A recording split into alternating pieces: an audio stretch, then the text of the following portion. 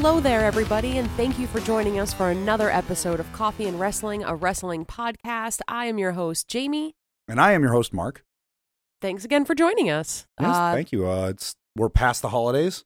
Yes, hope you had a happy holiday, Merry Christmas, Happy Hanukkah, nice Kwanzaa, and whatever else. And if you don't celebrate anything, just a nice holiday, just a day, you know? I mean, we hope we always have a nice day. Absolutely. We are definitely about the positivity around here, Coffee and Wrestling.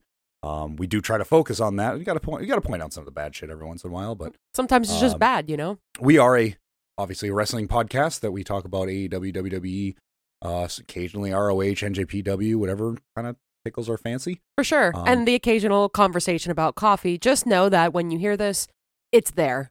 It's implied. Yeah.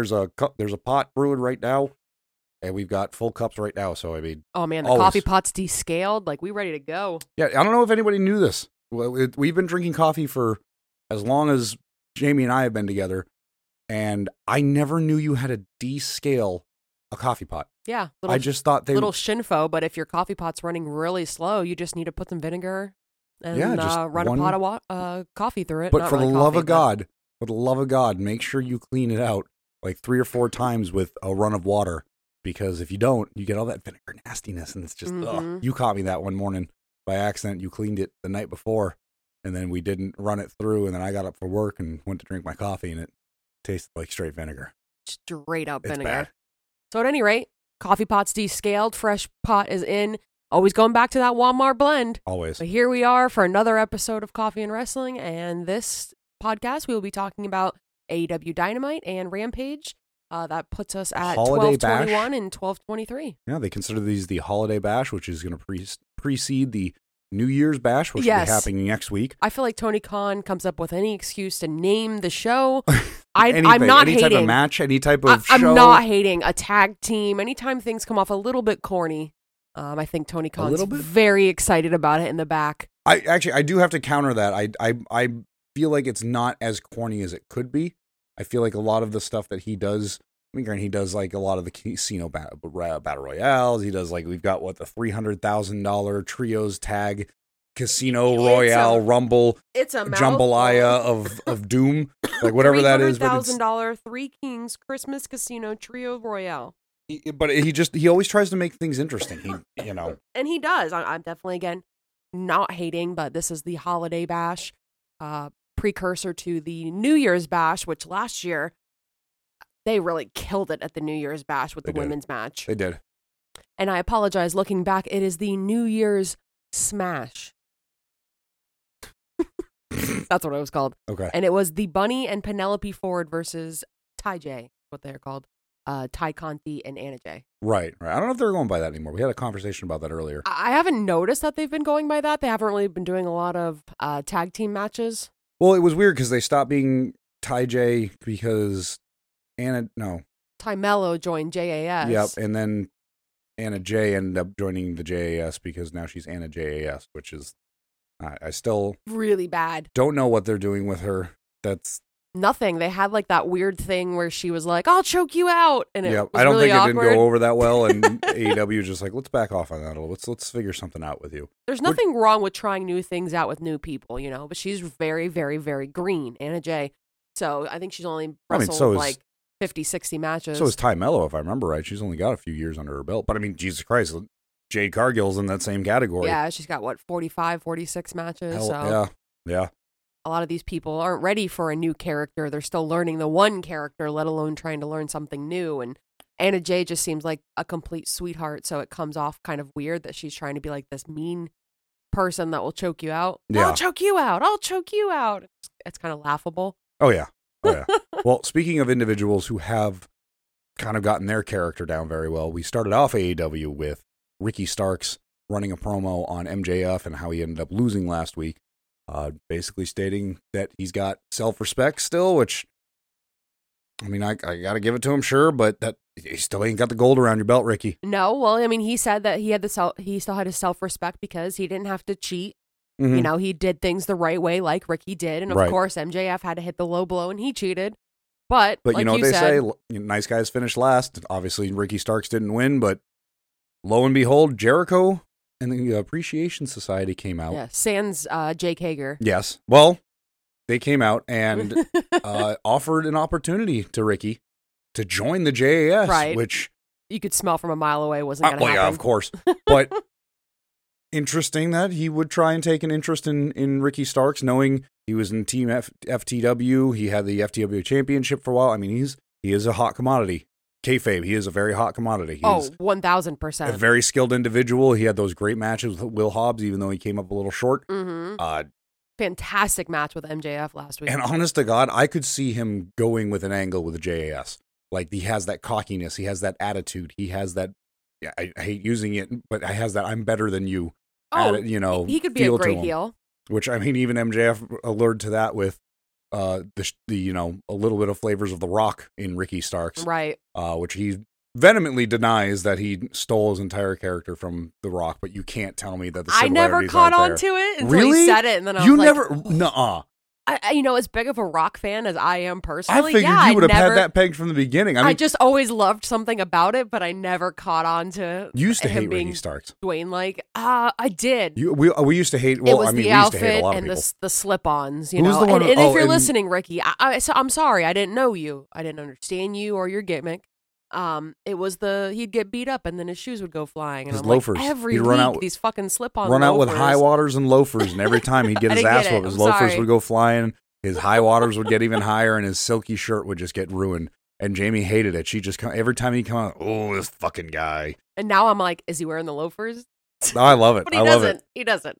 It's like anything else. It's like when you first, it's when we first started watching AEW. We were looking at 90% of the wrestlers, like, who the fuck is this dude? Like, he just looks like understand who these people jabroni. Were. And honest to God, I thought that about Ricky Starks. I really looked at him and said, who is this Dwayne Johnson looking wannabe kid? Oh man, he's phenomenal. Oh, it's great. Even it's in great. the indies, he was great. But obviously shoots down the invitation to the JAS. He does tell Jericho that he used to look like an air fryer a few months ago. Yeah, that's right. He complimented him on how he went from looking like a wrestling air fryer to clean and cut.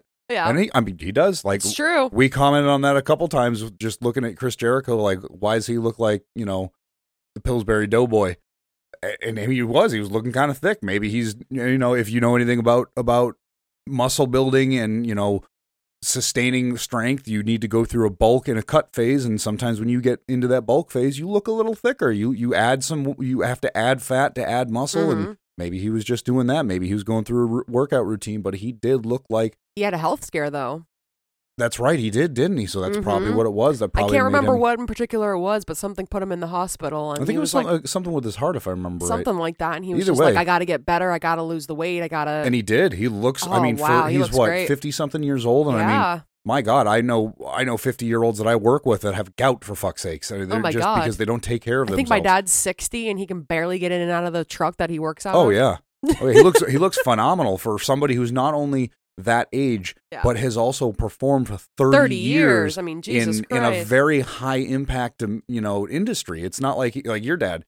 He, drives trucks for a living. It's not like he moves like if you did that for 30 years to another spot. Yeah, you got to worry about bed sores on your ass. Like that's the biggest thing. Chris Jericho's worried about chair shots. He's worried about jumping off of cages onto whether it was cardboard or fucking aluminum or steel. Like. I mean, 30 years, whatever. Too bad we weren't a podcast then. Oh my God, the amount of shit we could have given him for that. So cutting back to Ricky in the ring, he again was just basically saying, nope, not interested in being a part of the JAS. And behind him comes Jake Hager, who hits him with a lariat, knocks him down to the ground. And then, of all people to come out and help Ricky Stonks, Action Andretti. Yep, the one who was able to pin Chris Jericho last week and quite possibly the upset of the week, if not the month, if not at this point the year. Yeah. I mean, honest to God, I don't think anybody saw that was going to happen. And you'll go back to our episode last week with AEW to hear our response and our reaction to that. But it was, again, it's going to be one of the standout points of 2022, at least for AEW. It was absolutely fantastic. But he comes in here, Action pretty much lays everybody in JAS out, and Sammy Guevara, of all people, gets just absolutely annihilated by Action. Oh yeah, and the crowd just loves it. Loved it. I tell you what, AEW crowd right now, love him or hate Sammy, everybody just loves to hate on Sammy. It's like the best thing in the world. He is honest to God, like shades of Chris Jericho, which makes sense at this point with being the JAS. But straight up, he just walks out and people hate him. People absolutely hate him, whether he's just being cocky and crazy or he's tongue, slobbing all over his girl. Like, he just knows what gets a reaction out of the crowd. But even if he just comes out, people are like, you still suck. And I remember that happened sometime, I think this week, where he was just standing there. And it was that way. He was talking to Ricky. And people were just yelling, you suck. Yeah, they were just saying Sammy sucks. And he he's like, didn't look even around do like, anything. yeah. But that's what I mean. He's generating. He's generating Twitter posts. He's generating Facebook posts. Right. He's generating heat online. He's generating heat in the ring. He is generating, he's even fueling the neckbeards that are out there to piss the people off that don't like the general opinion. He's like, there's fans out there of Ricky that just are fans of Ricky because he rubs people the wrong way. Not whether you're a fan of him or not. There are people out there buying that man's t-shirt because they want to look at a wrestling fan and go, ha, ha, ha, fuck you, I make you upset. Mm-hmm. Like, it's the most ridiculous thing, because when you see him on that TV, you see the dynamic of him, you'd think, oh, nobody likes this guy. Why do they keep putting him on TV? I fucking hate this guy. That's why they keep putting him on TV. That's why Ricky Starks.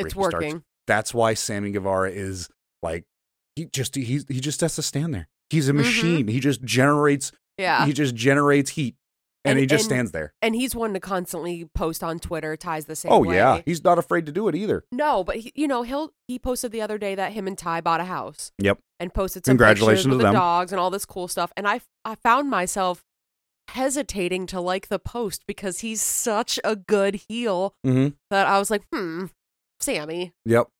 I genuinely, in real life, it translates over to where it's so like funny. you said before, you always hated Chris Jericho. You didn't realize he was doing his job so well. Oh, I still say I would hate him outside of wrestling, though. Personal opinion. But yeah, great segment between them. They had set up Ricky Starks will be taking on Chris Jericho next week on Dynamite, I believe. Yes, that is going to be next week on Dynamite. But let's move on to a main event quality match. It depends on who you ask. If you're asking me, this was fantastic, but it was the Elite versus Death Triangle. This was match 5, which was a no DQ. And I think it was a pretty good match. I mean, I feel like deep down, the Mark in me wants, not like the Mark name, the Mark, I guess, title, wants to hate this match because at this point we're 5 matches in of the same participants. Right. With a weak storyline, I guess. I guess not a weak storyline, but they're not referencing why these two teams are fully feuding, and I think that's a little silly. I want to hate these matches. I want to roll my eyes every time these guys enter the ring, that being the Elite, but I find myself 3 seconds into the match glued to the fucking screen on the edge of my seat, just like, oh my god, this match is great. First of all, it always starts off with 2 just sick entrances. Always. Between Death Triangle and now the Elite. Well, of course, Death Triangle, and you and I have talked about this, and we might even talk about this in our year-end episode, but Coming soon. But Death Triangle had arguably the best entrance in AEW. like 100%. If we were to talk about worst entrance, though, this is random and has nothing to do with this match. Worst entrance of the year? Remember when Cody had his entrance in WWE and he got stuck? No, that's not the worst. That's the best. He didn't get stuck. He was waiting.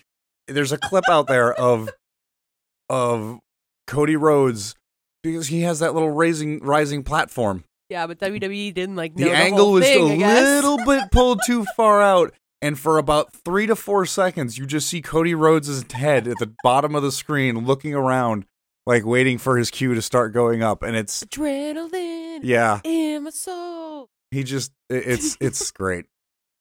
So you got Death Triangle coming out with their entrance. But ever since the Elite have, I guess, licensed Carry On My Wayward Son, every time that song hits, it gives me goosebumps. I love it. It's so good. It's I don't know if it's the symbolism, I don't know what it is, but the riff, I don't know. It's a good ass song. Like it fits them so well, and they come out and it's so not what you would have expected. Like obviously if you read the dirt sheets and you read like they were trying to trademark it, like you would have known, but just being like a fan, like a 12-year-old kid who's not on the internet all day looking at wrestling dirt sheets to find out what's happening.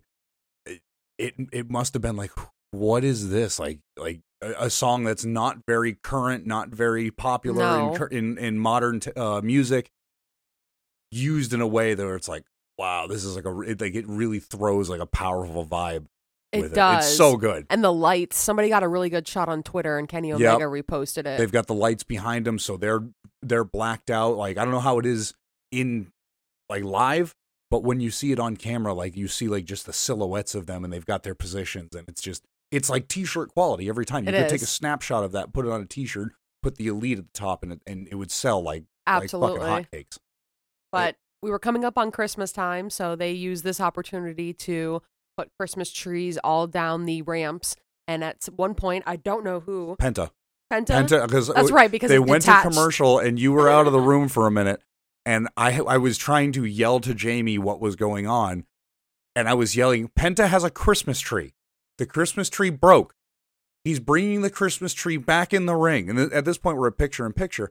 I'm like, so there's not even an announcing, so I can't even like rely on Excalibur to give me some type of vocabulary. Yeah. And I'm talking about how Penta is putting together a Christmas tree in the middle of an AEW Dynamite ring while grown men are fighting around him, and then he has probably the hardest time leaning something in a corner as he's trying to lean this Christmas tree into the corner. They're designed not to fall over, so he's having a hell of a time, and it came into play throughout the entire picture-in-picture where all of the Elite got smashed into a Christmas tree. It was really good. It was great. I loved it. It's a great way to start off the match. If you don't like goofy wrestling, then don't fucking watch the first 5 minutes of this match. If you don't like goofy wrestling, then this is not... Stop watching wrestling. I mean, everything's goofy. WWE's you're not going to tell me. You're not going to tell me the honorary Oos isn't the goofiest fucking storyline. Like, I love it. Oh, I love it. I am 100% involved in that. But you're not going to tell me that's not the goofiest shit in the world. Oh, absolutely. You're going to have a redheaded white dude join like a Samoan family just like that. Like, yeah, he's in. Yeah, but no, like, if you don't know the story Grandma about, Oos is going to be accepting of that? Like, no fucking way. Yeah, like how long they've actually known each other. And for sure, but like, you don't know that outside of wrestling, WWE storyline. They don't reference it. They act like they've all just started hanging out not too long ago. But this match was 100% a great combination of that goofy and super serious, impressive wrestling that the Young Bucks, Kenny Omega, Death Triangle, and Pac are all known for doing. Absolutely. It started to get really impressive when Kenny Omega pulled out the barbed wire broom. Oh my God. I don't know what that's from, but Excalibur said that is not the first time they've seen that broom, and we're going to have to go back and look into that, but I loved it. It's like Mick Foley pulling out, a Sacco covered in barbed wire. Just like, oh my God, that's his thing. He's the sweeper, he's the cleaner, Yeah. It's amazing. Do you remember when we first started watching Kenny Omega in AEW, you and I could not figure out why there were women in scantily clad bikinis walking out with fucking brooms. That was really awkward time. I didn't understand that because they didn't really reference it. Like entrance, and he would walk underneath, and we're just like, what is this? And I the only thing that made sense was he was the cleaner. Like, okay, and he would come out with a fucking broom, and it was.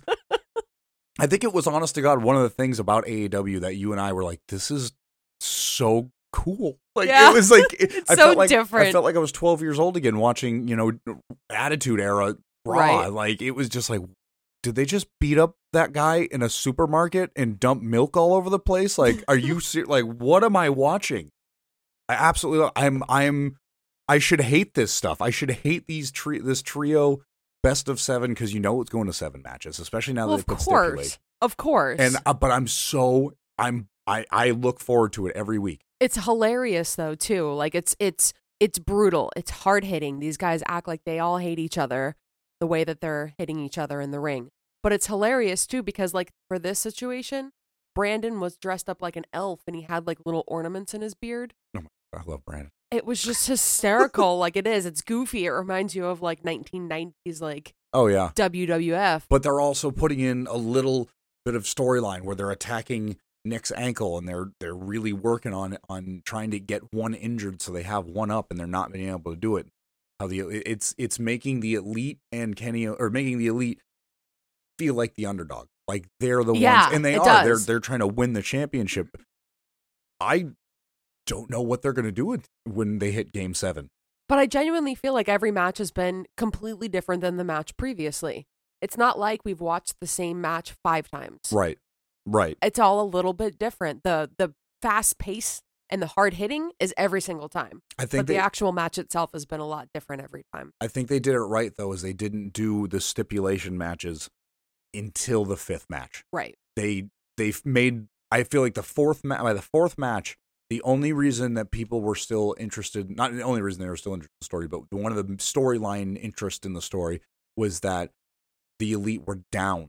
They were in a deficit so insane that it was like, there's no way they're going to win. They have to win 3 in a row. If you watch hockey, if you watch, I believe soccer does it as well, the best of 7. I don't know. I know hockey does it the best of 7. If you've ever had your team in the Stanley Cup playoffs and you're in a 3-1 deficit, you are like bite teeth come Game 5. Right. Baseball is very similar to where you're facing the same over and over and over. Yeah, like you can be down 3-0, and it's doable.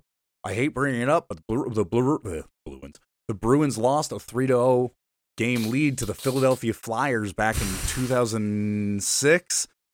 Flyers won 4 straight to advance to the Stanley Cup playoffs or the finals. That's a touchy subject in our house. But I'm just saying, it's a possibility. So when you had this interest up until then, okay, now they won. It was now 2-3, so the deficit wasn't, or I'm sorry, it was 1-3, so it wasn't as bad. Well, now we're like, all right, well, what are you vying for now? And now they added on the no DQ. Now they've added on to the Falls Count Anywhere is the next 7th match. one is a ladder match. A ladder match. I feel like that is going to be just absolutely insane.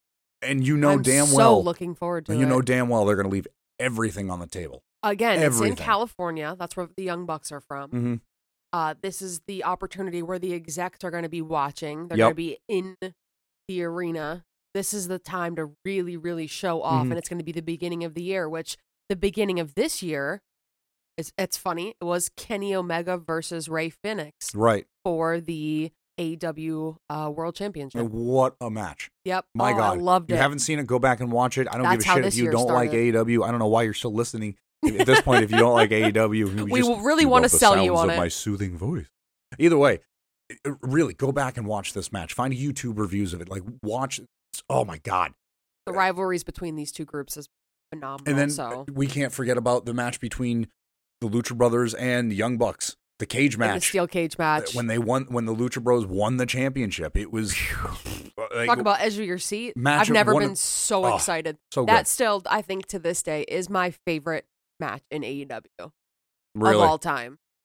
I can understand that. That Briscoes and FTR match was great, but that was technically ROH. Yeah, I was going to say, that's ROH. That's not even AEW. Yeah. But at this point, it's just wrestling. Absolutely. Those two companies are about one and the same. The only difference is one doesn't have a TV deal. Yet. So we had Tiger Driver 98s into barbed wire that went into Kenny Omega's asses. We had Snapdragon suplexes. Pac used tinsel for a hold on Kenny. There was... That just sounds crazy. I know. I tweeted this 2 weeks ago. 2022 is ending, and I'm still saying the most ridiculous shit that's happening in wrestling. I still have 6 days left of 2022, and I'm still saying the most ridiculous shit that has to do with wrestling. But finally, the Young Bucks were able, and the Elite totally were able to get the win with the one-legged Meltzer driver because they're really selling that ankle injury on Nick, and they were able to get the win. Eked it out. And then Death Triangle beat the shit out of him. Oh, Nick was pouring. Everybody was getting hit in the face with Nick hammers. Was split open. Everybody brought out hammers. It was hammer time. And they went to commercial. Penta was, kicking the crap out of him still, and they were cowering in the corner. So really, really trying to give the Death Triangle the heel aspect and trying to give the Elite that face. And it's so good. So good. Yeah, I'm in it. We also had Hook taking on Exodus Prime in a very short match. Hook doing his thing and throwing people around, I think he made him pass out. He either passed out or submitted. I can't remember, but it wasn't that long. Shout out to Exodus Prime because he took a Narkill bump and then landed on his head. Oh yeah, he's been jobbing this week. He's been the jobber for the week of Dynamite and Rampage. Really good. Yeah, but it was more of just to set up more backstage antics as we find Big Bill and Lee Moriarty attacking Jungle Boy Jack Perry. Stokely Hathaway egging him on. And I think this is just to set up, I guess, a tag team between Hook and Jungle Boy. Yep.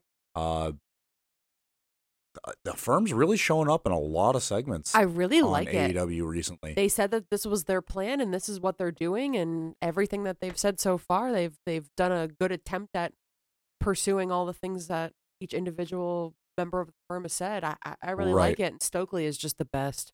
Yeah, he's been great. He had a great segment. We'll talk about that with Ethan Page. Thank you. And Bryan Danielson. Yep. But it's more firm participants and I guess members. I guess. Man, I'm doing a horrible time with words here. We had the Guns taking on FTR, which Ass Boys.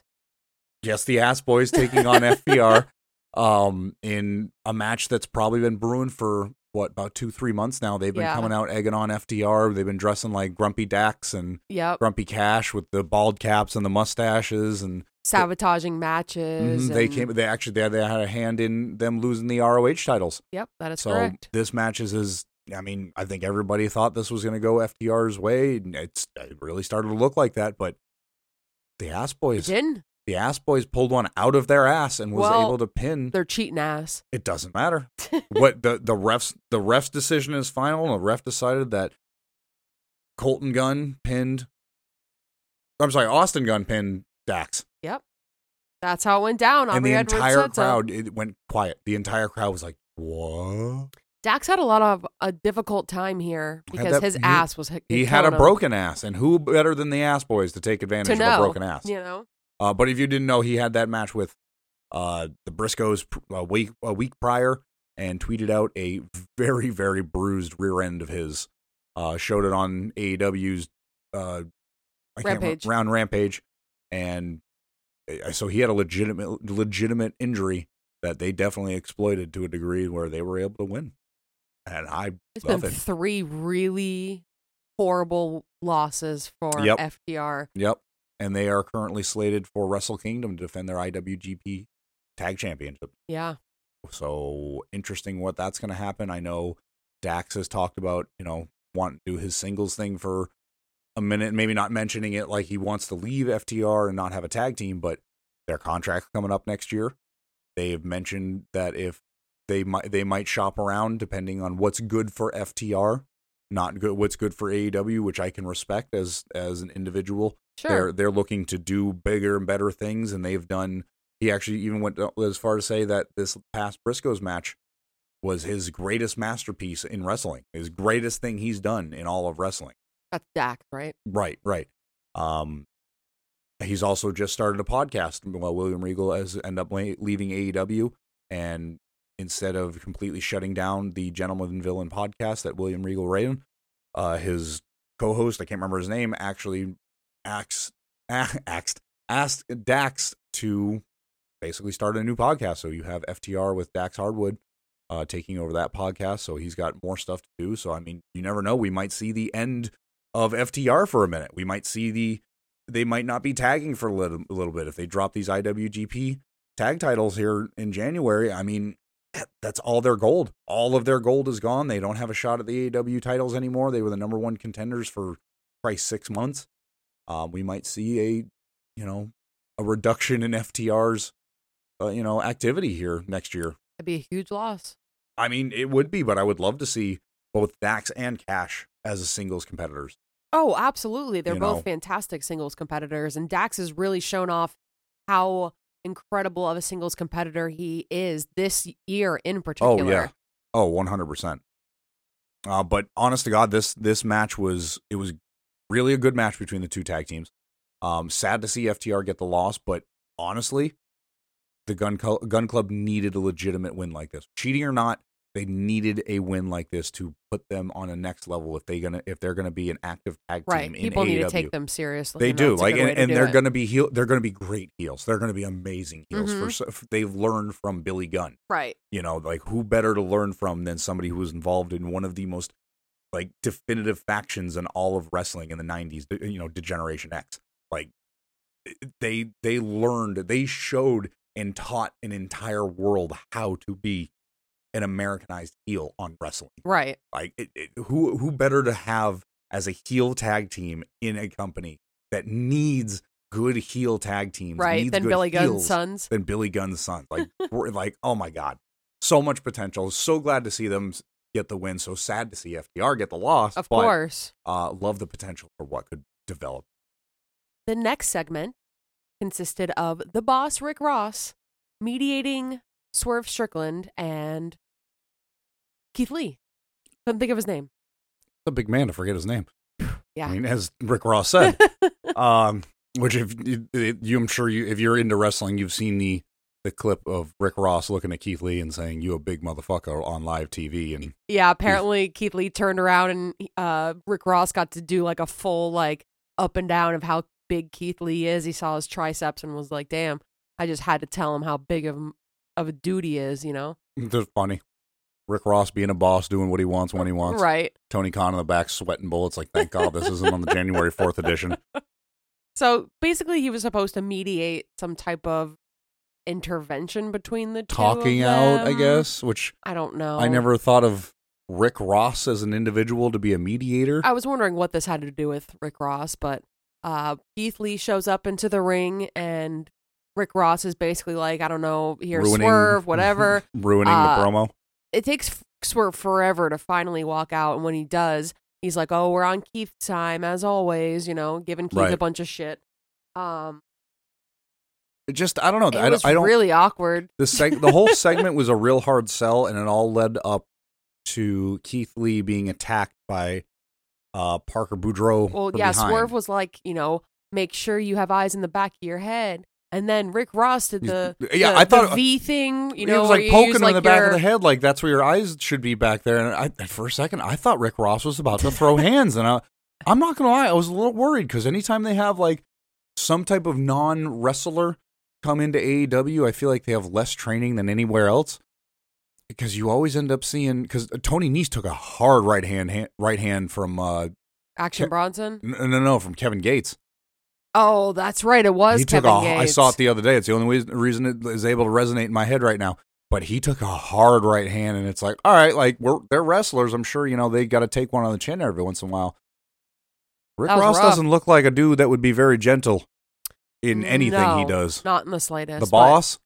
No. I mean, he tried to pick up Lexi Nair. Like, that's... Well, that happened later, but yes, Parker Boudreaux did attack Keith Lee from behind. Yep.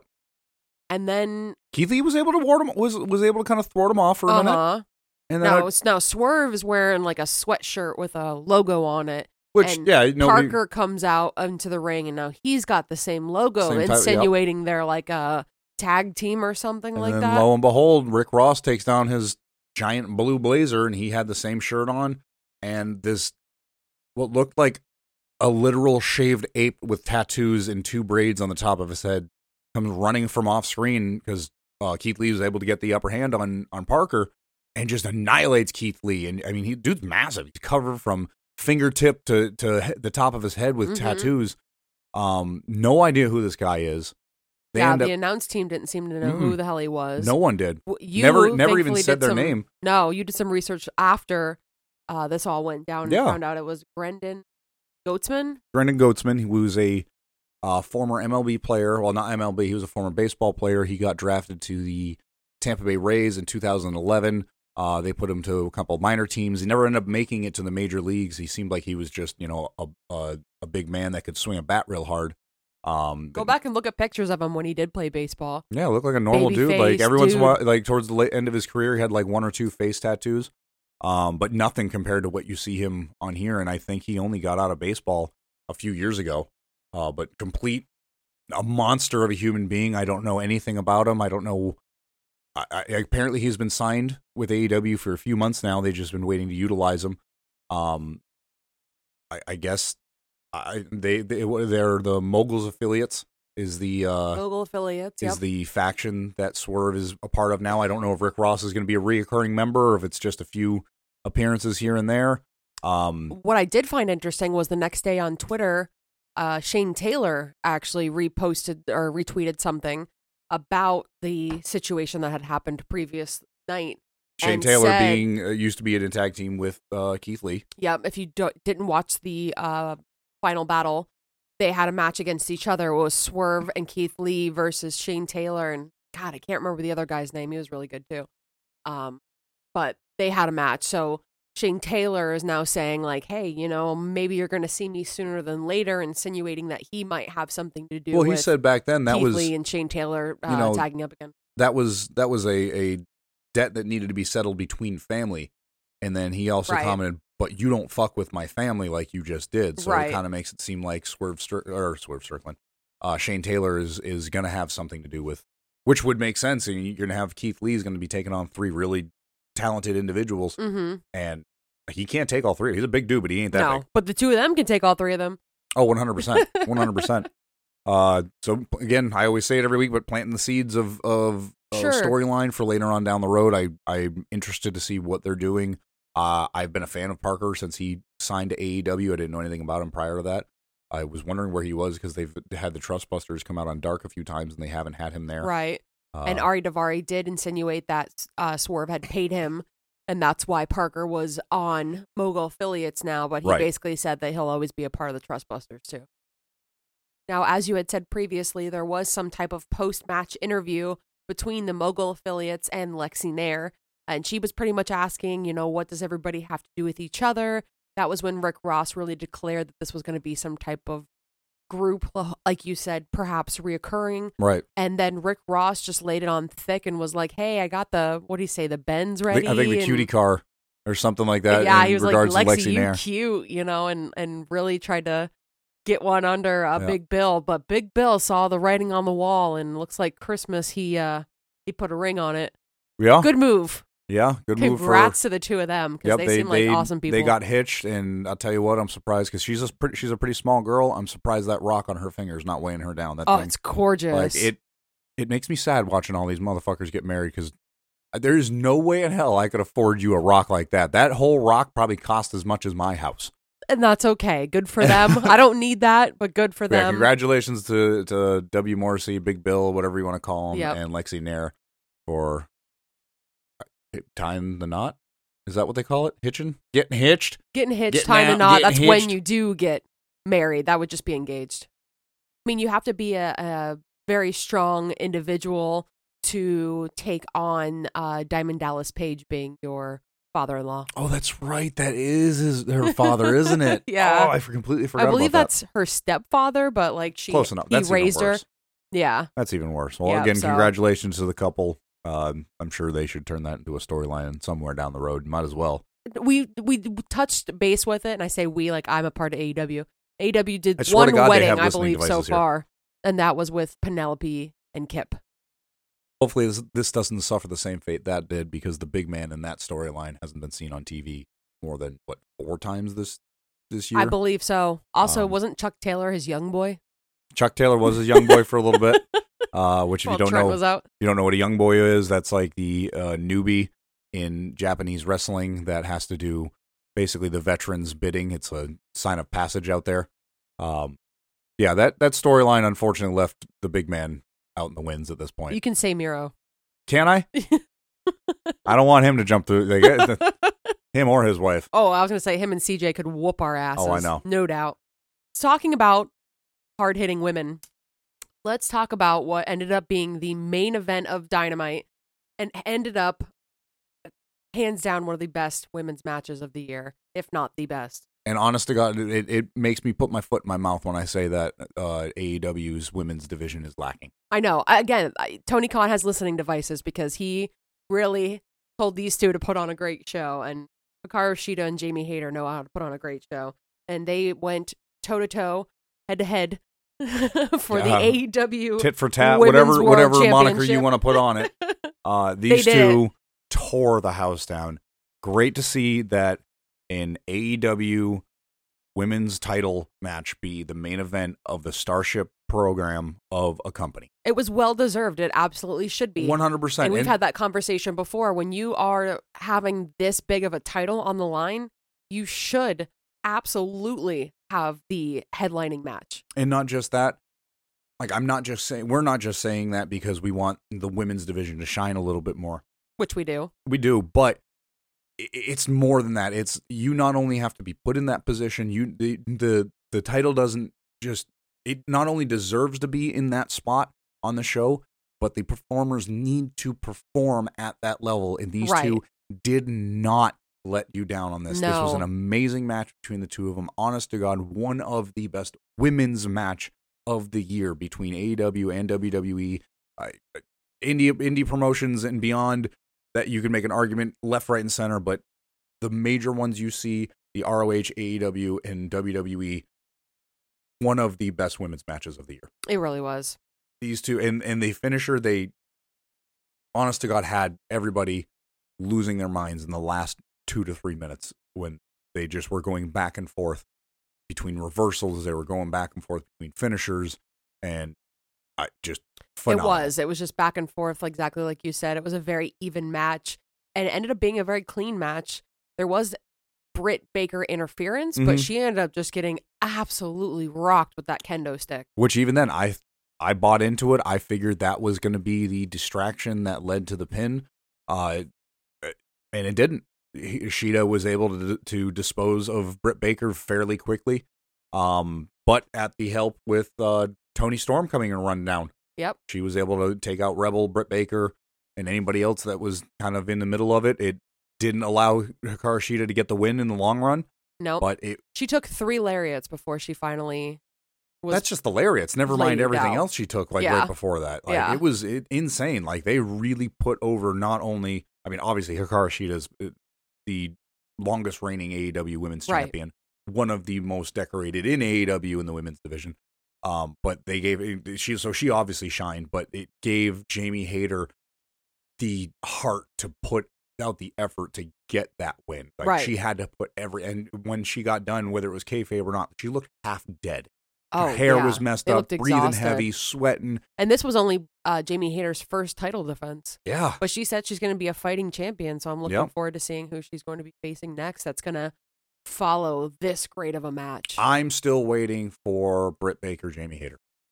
I think eventually it's going to happen, but I don't think eventually, yet. Not anytime soon. I don't think yet. But I think towards the end of her title reign would be Jamie Hayter and Britt Baker, because they've been buddy all the way up until this.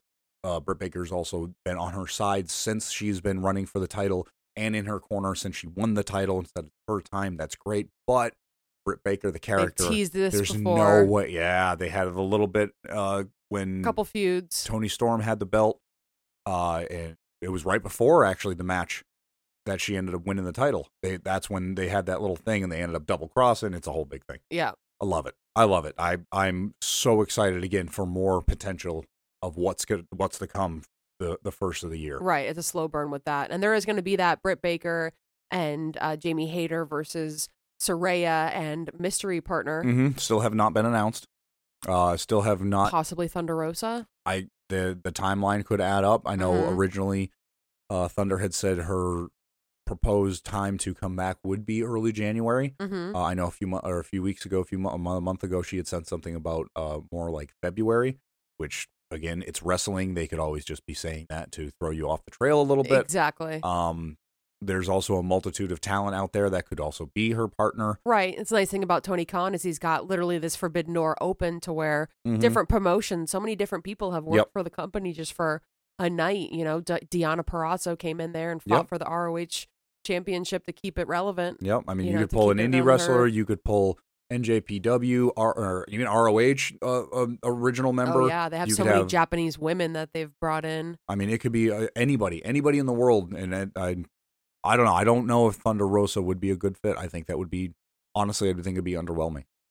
Yeah. I think it's like the one where it's like, okay, that makes sense. Do you have any ideas for who would be a better fit for that? Mercedes Varnado? But I know that's not a reality. I don't know what the hell. I don't know that. I doubt that's going to happen. We can sit here and read the dirt sheets all we want. Apparently, she's in Japan. I believe she is in Japan, and she's going to be on Wrestle Kingdom 17. Whether she wrestles a match, or if she even gets physical, or if she just shows up, I think that she is going to make the wrestling world shit their pants. And if I'm wrong, I'm wrong. But that is my that would be great. Prediction is that she is in Japan right now with her feet up, hanging out with Kairi Sane. Do you think that she's going to come to AEW for that match? You're just saying it would be good. I'm just saying it would be good. No, I there's no doubt in my mind it's not her. Yeah. No doubt in my mind. Saraya's friends with a lot of people, so it really could be anybody. It's going to be Renee Paquette. Renee. She hinted at she wanted to do it. They are like don't. They are extremely good friends. What if it was Soraya's mom?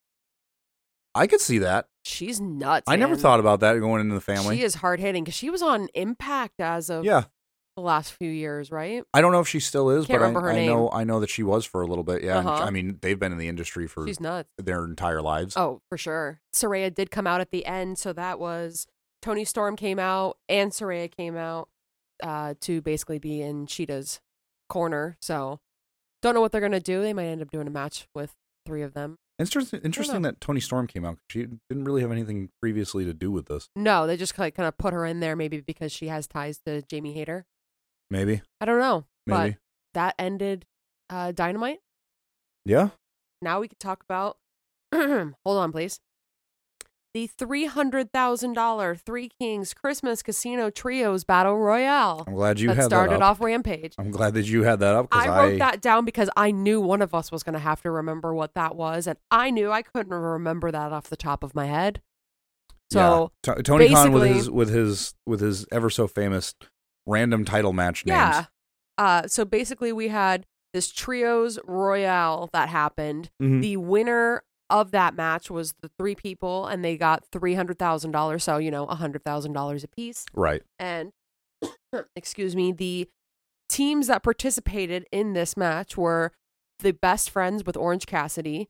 You had the Dark Order, Dragolisto with Preston Vance and Roosh, Tony Nese, Josh Woods, and Ari Daivari, which was an interesting trios, but worked. Top Flight and AR Fox, the Blackpool Combat Club, and also the Spanish Announce Project. And last but not least, the Butcher, the Blade, and Kipsy. Which, can we talk about SAP?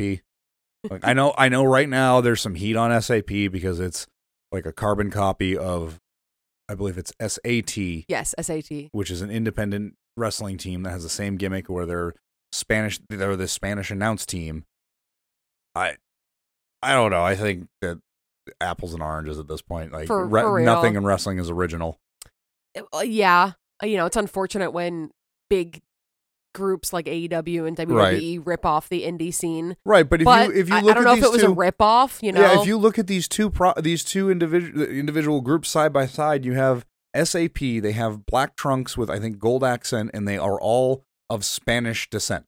Yes, or have some type of ties to Mexico. And I'm not saying that, obviously the Spanish Announce Project, they are all of Latin descent, but they don't all look the same. Luther looks like a bald white guy. Mm-hmm. You have Serpentico, who, if you didn't know that he was of Spanish descent, you would have absolutely no clue. Right. Didn't he just lose his 100th match? Yes, he did.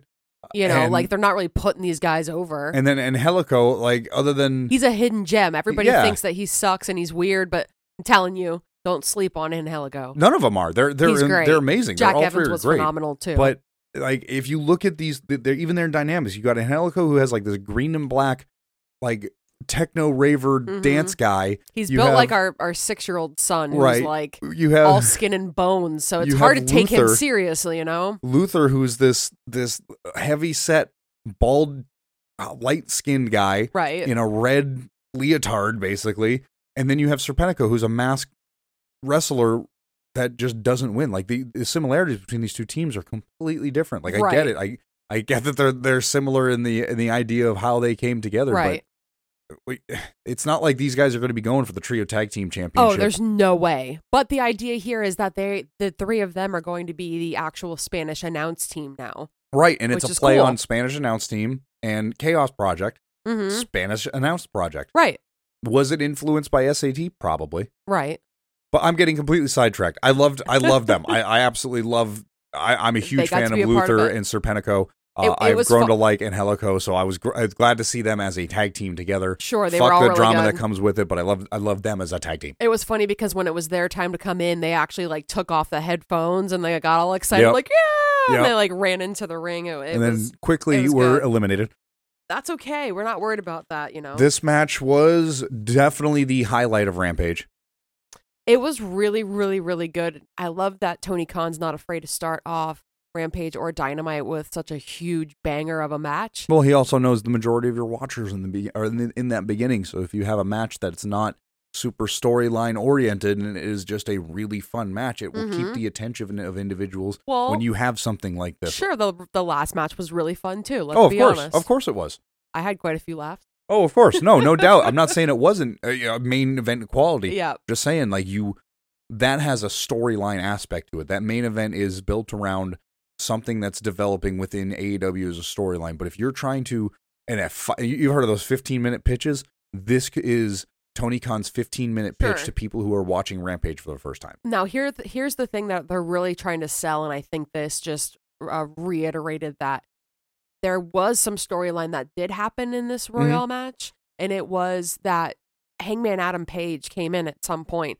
Towards the end. Yeah, right towards the end. Jon Moxley was still there. Claudio was still in there. And basically, like, fucked up Jon Moxley's opportunity to win this match. Yeah, he ended up attacking Jon Moxley, and because there's no DQ in these matches, there was no problems. They were in the ring, and the security was holding back Hangman against the ropes. Jon Moxley was being held back as well. And Top Flight took them out. Top Flight ended up taking out Jon Moxley because he wasn't paying attention. He was paying attention to the Hangman Adam Page, which then respilled out into the outside of the ring. Yep. John got up even after he was eliminated and went up on the top rope and jumped on top of all the security and Hangman Adam Page. So, but that gave, fueling that, feud between the two of them. Yep. But that gave Top Flight the ability to have a 2-on-1 versus Claudio. And Chances weren't good. I gotta say that if this was just a match, if it was a handicap match between Top Flight and Claudio, they did this great. They did. They really did. Top Flight looked phenomenal as a tag team, like they always do. And Claudio didn't look bad in the absolute slightest. No, he looked extremely strong. He took on two very talented individuals, but was able to use his brute strength and technical ability to he got thrown out in the end. Top Flight ended up winning, but it was like a hard fought. It wasn't a 2-minute, one or two spots, and then the big guy goes over. It went on for quite a bit. There was a couple of spots where you're like, oh shit, like Claudio might be able to pull this out, and then vice versa. And like, oh wait, no, Top Flight's going to get it. Like, it went back about 4 or 5 times, and it really kept it interesting and kept both of them looking strong, even after Claudio got thrown out. Right. There was one spot where Claudio got thrown out, and he was on the apron. He definitely overextended how much he was falling out of the ring. Like he's got the one leg in, the other one's inches away. Yeah, you gotta sell it a little bit. He did a good job selling how well Top Flight worked together. And AR Fox had been eliminated for a while at this point. So, basically if he wins this opportunity, he's been out for a while, like Dante and Darius did. He only did half the work. Yeah, but they ended up pulling out the win. And I think that was good because John and Claudio didn't need to win this. No. They already got everything else going on around them. They've had championships. Right. Claudio's the world champion. They don't need the wins. No. The Top Flight, they needed this win. Yes. It's another up-and-coming tag team getting... Yep. AR Fox too. They got more experience under the belt. They've got more fire underneath them to accelerate them to a top tier level. And this does actually feud a match that happens on Dynamite between Jon Moxley and Claudio versus Top Flight. That will be happening next week. Yes, it will be. Well, actually this week. I apologize. Right. That'll lead us up into Jade Cargill taking on Bert Vixen in was probably the shortest match of all of AEW this week. They got in there, went back and forth a little bit. Bert Vixen got a little bit of offense in. Jade Cargill kicked her in the face. That was it. Got a 45th win. 660 days undefeated. You did find a interesting tweet by her. Somebody had asked about why she hasn't gone for the AEW title since she's had such a phenomenal undefeated streak, like you said, 660 days. And she had this to say, which was... She said, I have to get warm. I think everyone should be happy and grateful they seen me in my first match ever. Most of the women who have carried the main title have hundreds of matches. I've literally had only 45 and 1 off-grid match. Let me take my time. You all know I'm going to be great. I don't know what off-grid match she's talking about, though. I don't know. Must have been, I don't know. We'll have to look into that. But yeah, a solid win. Didn't really do anything. I think it was just really a time filler. I wonder if it was the dark match he was talking about.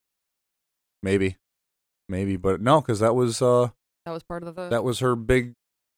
I don't remember what it was, but 40th. It was a big number. Yeah, 40th. So, yeah, not much. Really, honest to God, we've probably talked longer than the match was at this point. Just constantly putting Jade over. Continuation of the baddies. Haven't really seen anything happening with Red Velvet, although I feel like that's going to turn. A little dissension in there. If Red Velvet has some type of rivalry with Jade Cargill, I think that would be phenomenal because Red Velvet's really good. She is really good, but it would be a hard sell because honest to God, Jade Cargill, you even surprised by this. Jade Cargill's only 5'10".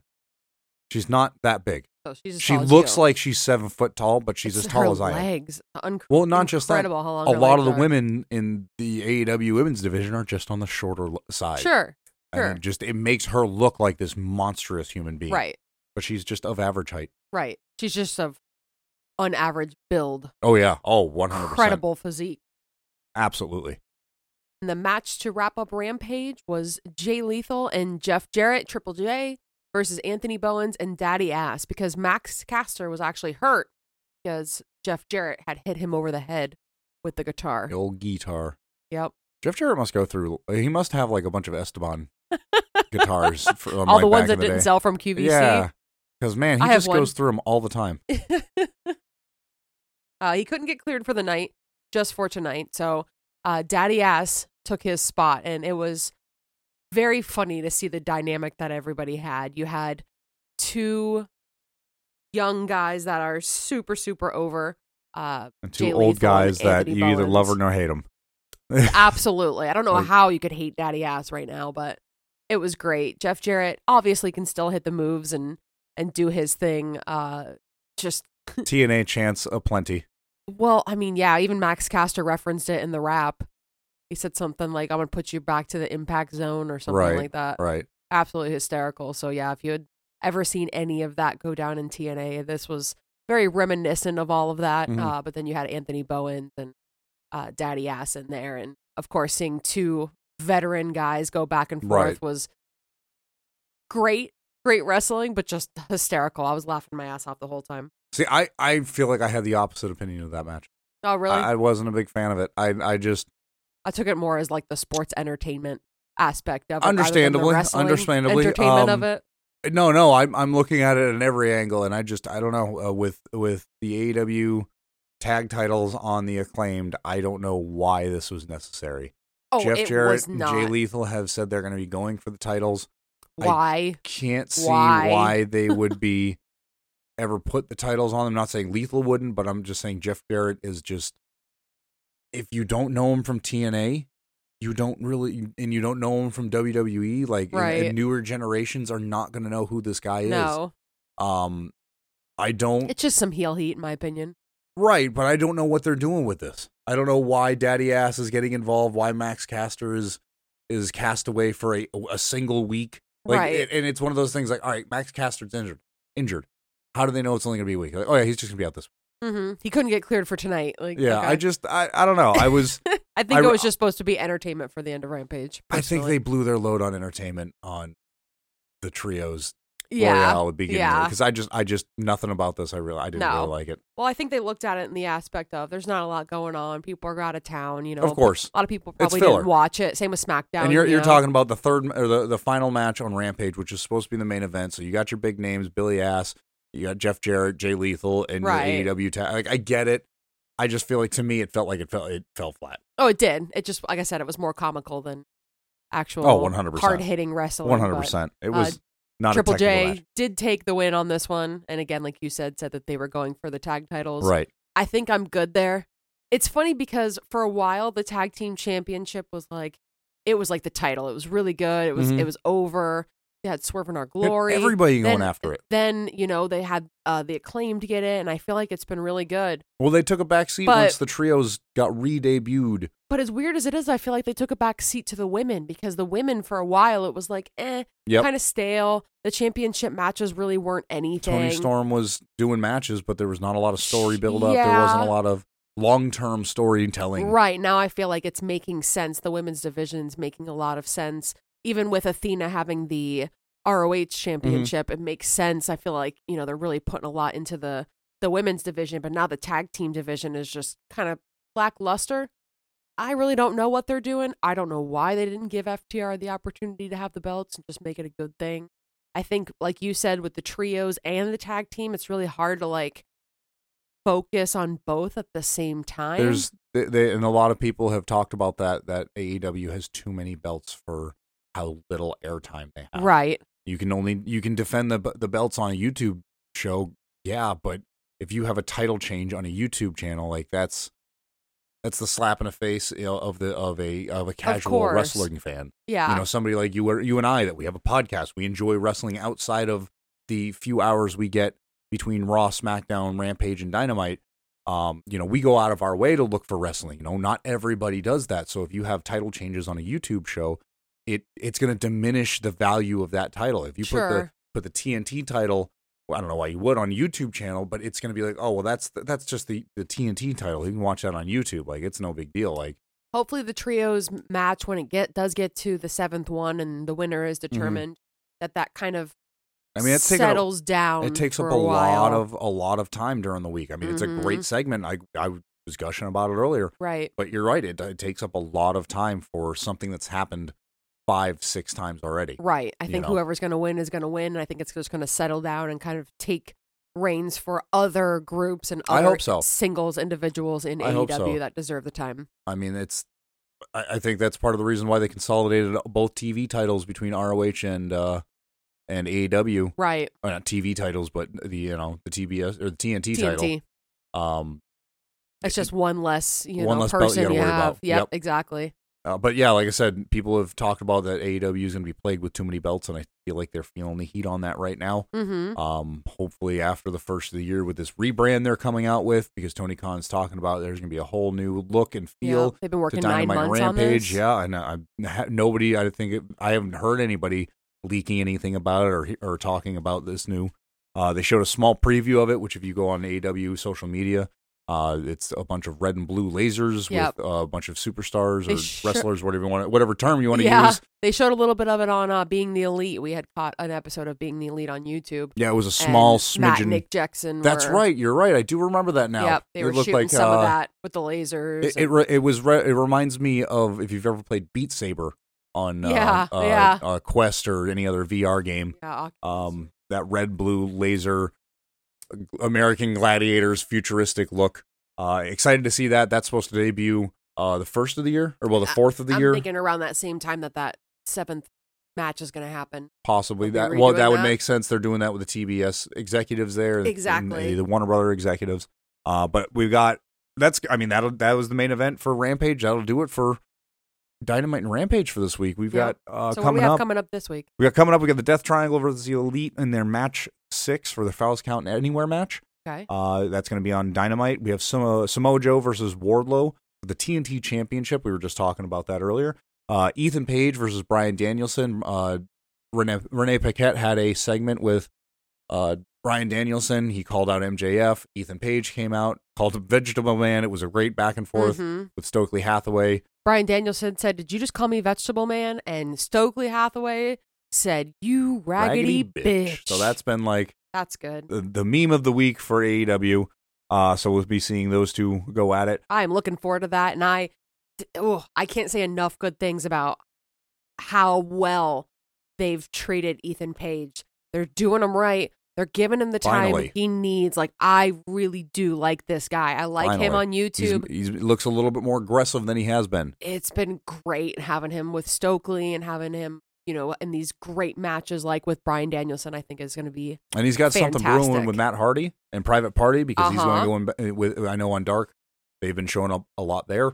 Yep, Matt Hardy's definitely hinting more towards the broken gimmick, with the broken gimmick. Yep, which I never really got to see that in Impact. I got to see it all in reviews and YouTube videos. Right, so I'm excited to see that. Definitely. Also, we have Ruby Soho and Willow Nightingale teaming up to face Ty Mello and Anna Jay. Ty J. No, Ty J. Yeah. Ty J. It doesn't matter. We went over that. Doesn't matter. Yeah. They don't even call themselves that anymore. And then finally, we have Jon Moxley and Claudio teaming up again to fight Top Flight. Earlier on Dynamite, Jon Moxley ended up taking on Darius Martin. Yes. The brother that has been out of commission for a good long little bit of Top Flight, and they had a great match. They did. Yeah, don't look at Dante and think that he is just by far better than Darius. Darius definitely knows how to hold his own too. It's nice to see him in a singles match. Up when he must have. They're just so talented for such young dudes. And if you've grown to love the singles competitor, his brother, the dynamic that those two have are just out of this world. Like, they are going to be one of the top tag teams, whether they stay in AEW for a good long while. If they venture outside of AEW, any company would be stupid not to pick two guys up. Absolutely. Young and full of talented, of energy. charisma out the ass. Oh my God. Insane. Can't wait to see what these two end up doing. Insane.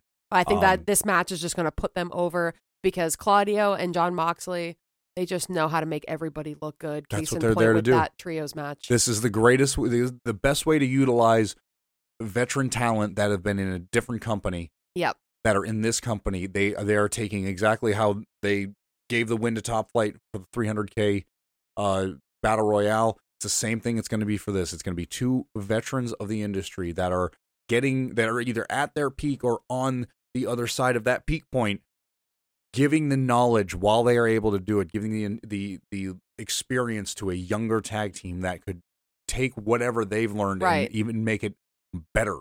The best thing that they could do with their career is put these next guys over.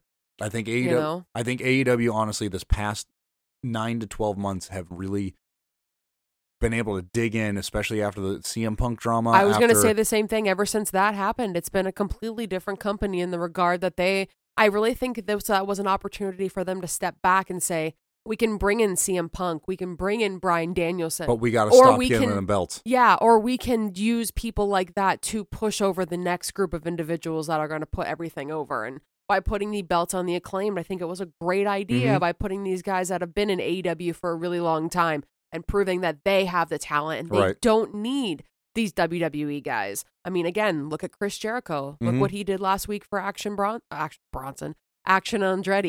I'm talking like Taz. There's only one Action. But I mean, to comment on your tag team, I mean, look at the progression of the tag team titles since the beginning of January. You had the Young Bucks drop it to the Death Triangle. Death Triangle drops it it was supposed to be the Hardys in the first place. So that was a whole different thing. They had to take a left-hand turn. But I'm honest to God, I'm glad. I'm glad they didn't. It worked. Because they Death gave it Triangle, to Swerve in Our Glory after Matt and Jeff dropped it. We got Death Triangle, and then they transferred it to Luchasaurus and Jungle Boy, which I said Matt and Jeff, Matt and Nick. Sorry. You got Luchasaurus and Jungle Boy, who they needed that push. They needed that to give the legitimacy of that tag team being so over. They gave them the tag titles, especially after how horrific of a match it was a bad match. The ending of that match just went so sideways. But I think that's helped Jungle Boy, help him starting to transition into Jack Perry being officially and that's what I mean. Jack Perry by being the tag team champion. It turned them into champions. It turned them into former champions that have got the experience. And they had some great matches as tag team. They end up dropping it to Swerve in Our Glory, and that was a great tag team to have. Well, didn't Jungle Boy and Luchasaurus drop it to the Young Bucks, who then dropped it to Swerve in Our Glory? You're right. That is what happened. But long story even longer, this was able to propel the entire tag team titles to the top of the pile. It went from like the laughingstock of tag team wrestling to, I feel like, one of the best tag team like transitions over the past year. Obviously, the Usos have just held on to the tag team titles for, I don't even remember how many days. We're well past over a year now, so they've had it this entire time. It didn't go anywhere. No storyline happened with it. I think they might have unified the tag titles this year. Yeah. I think that's the only thing that happened, whereas the AEW, and I'm not trying to compare WWE to AEW. You can't, you just can't do that. As Little Diggy says, apples to oranges. Right. You know? But the way that they were able to take all of these tag teams and they transferred it from the Young Bucks, who are like the home team, like they are the ones that the reason why AEW is a thing right now. Right, is because of the reason why AEW gets so much hate right now. All of the above. They took it off of former, people that already should have had the title, and they've transferred it to the Lucha Bros, who were already an established tag team, but was now an established AEW tag team. And they gave it to another tag team that was an indie tag team that is now an AEW tag team. And they gave it to another tag team and then another tag team. And granted, it went back to the Young Bucks, but then it went to a homegrown, naturally occurring tag team in AEW between Swerve and Keith Lee. That just was supposed to be like a couple weeks, and it just worked. And everybody loved it. And they came up with Swerve in Our Glory. And it was this big thing. And it has altered the tag team storyline. And now the Acclaimed, another tag team that was formed within AEW. So now you have for the past 6 to 8 months of nothing but AEW tag teams Right. touching the title belt. And if you've never heard the story about the Acclaimed, they were both trained under the same guy. They were from the same area, but they didn't necessarily know each other. They They knew just of knew each other. of each other. And I think it was Max Caster that tells the story that he goes to get on the elevator and he Go meet looks Tony over Khan. and he sees Anthony Bowens and he's like, oh shit, we're from the same place. We're here at the same time. He You read kind the of writing on realized the he was walls. there for an interview too and was like, shit, they're going to put us together. So they didn't know each other before then. They hadn't wrestled together before then. Right. But I don't know. Tony Khan just saw Match it on the made in writing on the heaven. wall. I think, if I'm not mistaken, that Tony Khan originally pinned the Acclaimed to be the to Jericho Right. and his group, the Pinnacle. Or no, Right. the other one. I'm sorry. Wasn't the Pinnacle? It was Doesn't matter. Chris Jericho's other group, and he said no. So he took the Acclaimed tag team name Right. and passed it off to Max Caster and Anthony Bowens. And Max, I just remember hearing in the interview, he was like, okay, that makes sense. Mhm. You know, we're both pretty big in the indies. We're both known for where we come from. We're Right. acclaimed indie wrestlers. Like, that moniker kind of works well for us. So Right. to see what they used to be to what they are now, you know, even going back to just a few weeks ago when they had that whole Dynamite celebration with the Acclaimed. and Right. That, oh my God. Announce the Acclaimed every week. Oh, that was just great with Daddy Ass and the whole Right. scissoring, National Scissoring Day. That's what it was. It was just great. So can't wait to see what happens, but I really don't know how they're going to continue this tag team, both the belts. I really don't know what they're doing with storyline. Well, I'm sure come January 4th, we will find out what direction AEW is going, what direction ROH will have its hands in it. I think that'll do it for tonight. We've gone pretty long, longer than we had expected. Thank you for joining us. Remember to follow us on Twitter at CAW Wrestling Pod. We tweet every Raw, SmackDown, Dynamite, and Rampage, ROH events, NJPW if we feel like it. But, you know, the weekly Monday, Wednesday, Fridays. And the pay-per-views. And the pay-per-views. We are on the tweeters, tweeting the tweets. So come join us. You can find me at Gunk Dudley on Twitter. And I'm at a bacon party on Twitter. Make sure you leave us 5-star reviews on Spotify, Apple Music, Amazon Podcast, whatever podcast you platform that you use. And if you do follow us or you do listen to us, take a screenshot, tweet at us, send us an Instagram. It's all at CAW Wrestling Pod. We'd love to hear from you, and we will shout you out on the show.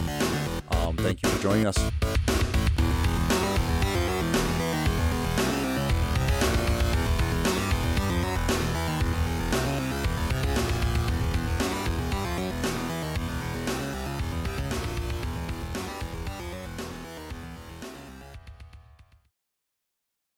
All right.